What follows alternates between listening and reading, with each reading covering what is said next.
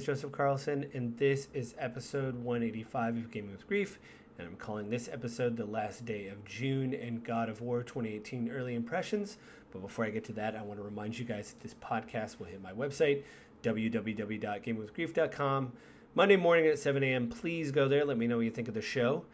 You can also subscribe to the podcast in either Apple iTunes, the Google Play Store, Spotify, and the audio of the podcast goes up at 7 a.m. on YouTube if you like to listen to it there.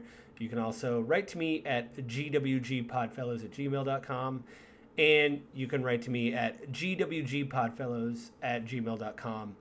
Let me know what you think of the show. Give me comments, likes, and, you know, on the podcast thing, again, give me the likes, the follows, the stars, the ratings, all that kind of stuff, so you can let people know what you think of the show. It also helps me out.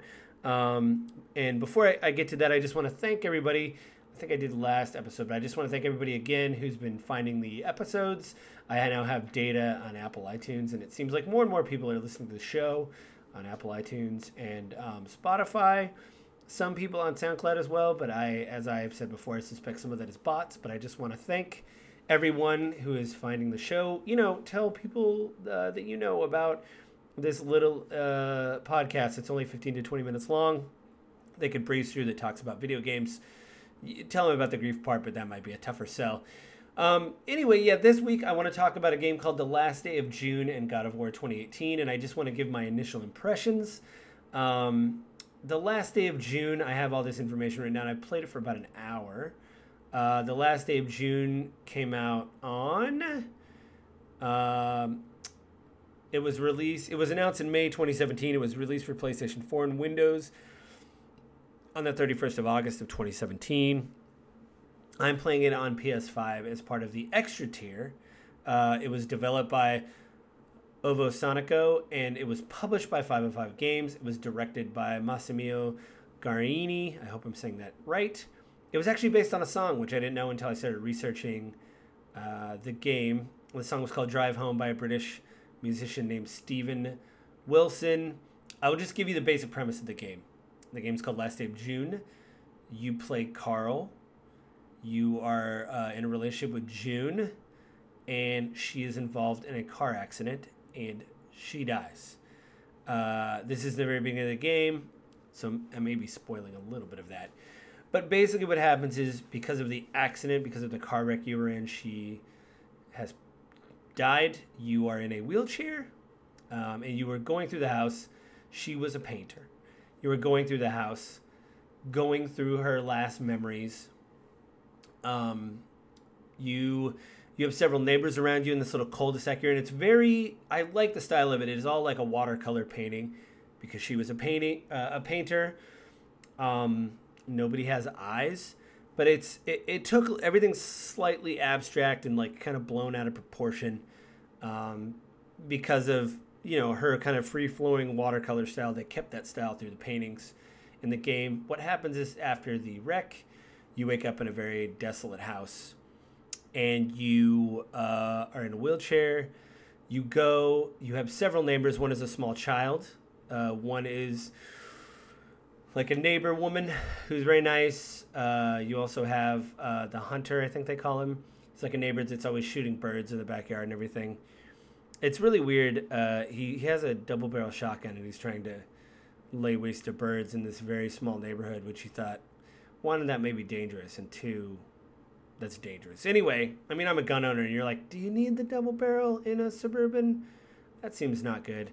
And then you have another neighbor that is basically the old man who sleeps a lot and whatever. So anyway, when you wake up after the accident, you basically touch a painting of one of your neighbors in this cul-de-sac and experience the last day of June through their eyes and what was happening and what was going on. And I was like, whoa, it was really effective. You see what happens leading up to the wreck. I haven't got to the end yet, but it's very affecting because they don't show the wreck. They kind of allude to it. It cuts to black. You hear screeching tires. But there is this sadness to the thing because you kind of see them a little bit before.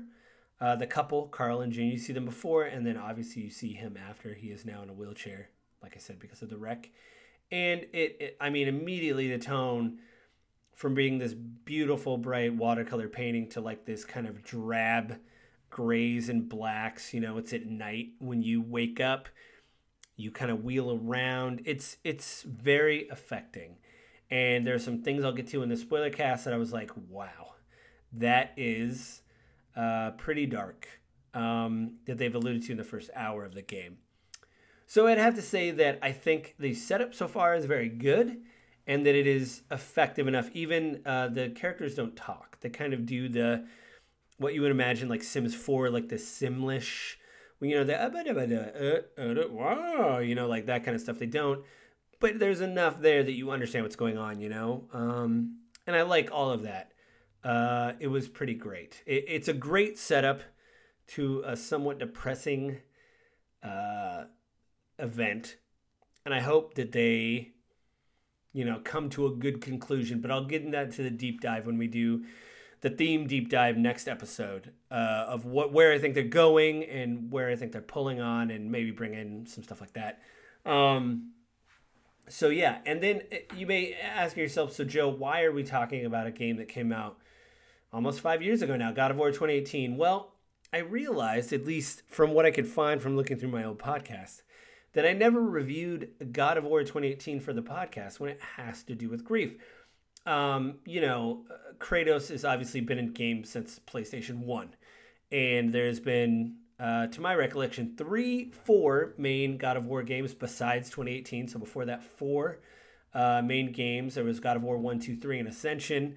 Then there was Ghost of Olympus and Chains of Sparta that came out of the PSP, but it also got re-released as a disc on PS3, I believe. And there might be one I'm forgetting in the middle. But there's been several God of War games. And Kratos is always an angry Sparta. It takes place in like ancient... you know, Greek mythology. He is a Spartan soldier. He basically, I mean, it's in the title. He kills gods, a lot of them. And back in the day, it was pretty... there was a lot of angsty teenager energy, I'd say that. Kratos really had one note that he played, anger all the time. He was mad at the gods for what they did to him. That's a big, long story. Basically, I think one of the things people talk about God of War 2018, at least something that I enjoy and that a lot of other people wrote about at the time, this may be old news to a lot of people listening to this, but the idea that you reinvent a character and how do you do that? So in this version, well, this new entry in God of War, I should say, Kratos is now in Midgard. At least I believe it's Midgard. He goes to a lot of realms, but he's basically in the Norse mythology realm. He has a son early in the game named Atreus. He calls him boy a lot. That was a big joke when the game came out that he says boy a lot. And the game is really about their mother, Faye. Atreus' mother, Faye, dies. And her wish is for you to spread her ashes on the tallest mountain, which is where the giants are. And I believe they allude to the fact that she is part giant. And so you do that with your son. Your son does not know about your past, that you are literally the God of War. You've killed Zeus, Ares. I know he yelled Calliope in one game, so I'm sure he killed Calliope. I don't know if that's a god. I saw a clip online when I was researching this. He killed, I think, Hera, you know, Zeus's wife. I don't remember that. That might have been in... Here's the deal. I tried to play the original God of War. Like, I had a PS1, like a friend of mine gave it to me, used. I tried to play them back to back to back. And I went in order. I found an order list. I think God of War 1 came first. Then the 2 PSP games, The Ghost of Sparta and Chains of Olympus. I don't remember which one came first. But I played both of those. And then I attempted to play God of War 2, and it was just so much God of War that I retired from God of War. Which isn't bad. It just means that I couldn't anymore, Kratos. You were just so angry, and you were just breaking so many pots that it was no. But I think the way that they've approached God of War 2018 was like really mind blowing in a way of his look is much different. It looks amazing. He is really, I think, trying to grapple with his anger. And the fact that I think that the creative director at the time, the studio head, Cory Barlog, I'm saying I just screwed up his name. I heard it so much, but I think he said, you know, he thought his anger was almost like a disease, Like he didn't want his son to get that same disease. And so that is very interesting to take someone who is violent and used to war, because even before Kratos was a god of war in the early games, he was a Spartan soldier and he was used to fighting. And how do you move on from that and settle down and try to put that behind you?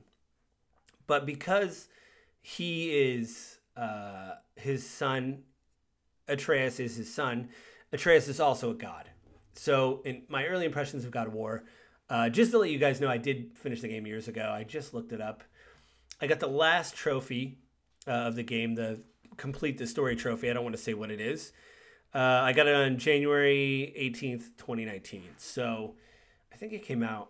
I mean, I got the game, I think, for Christmas. So yeah, anyway, I think my wife was playing it and I borrowed it after she got done playing. Yeah, that's how it went. So how do you take someone that has dealt with all these problems by punching things and create a game with combat in it where you go around punching things, but still pack an emotional punch with the story, pardon the pun, but the idea that he was trying to instill in his son that don't do this. And there's going to be some things I talk about in the spoiler cast. I'm just add this onto the stack of spoiler cast if you haven't heard the end of the game or whatever, but that'll be a few weeks out. So you have a few weeks to play the game. But the idea that you take someone and go, how can we totally reinvent this person? Because I think, for me and a lot of other people in the gaming space, some people that I listen to have said, Kratos never really touched them on a personal level because he was just a hammer. The world was filled with nails and he was just a hammer. That was like his one thing. And I guess that was fine for the PS1 generation. But, we've all gotten a little bit older and we start thinking differently about things. And I think Kratos is doing that. And he's trying to instill those things in his son of like, you don't have to punch anything. But again, his son's going through some things because Kratos has withheld his lineage from him. And I think he's reaching puberty in the first game. So that's not good, right? Two things together, probably a bad combination for whatever. So I will get more into the themes of that in the spoiler cast and all that, and the deep dive and all that. There's some other research, some other podcasters who've done some video essays on God of War, obviously, in the past 4 years, and some people that I really like that I really want to kind of do a deep dive. I know I call them deep dive episodes, but I really want to get in there into the weeds, kind of listen to some people, because the one thing that I try to do with this show, and I think is really great, is actually just sitting with something for a bit, for like some time to pass, so you can kind of sit and say, that thing I liked 2 days after it released. It's been 2 years. I really reflected on it. You don't have to be overly negative, but you could say, this didn't hit as hard, even though at the time I thought, oh, this is so great. Like now you're thinking, I don't think this isn't all that.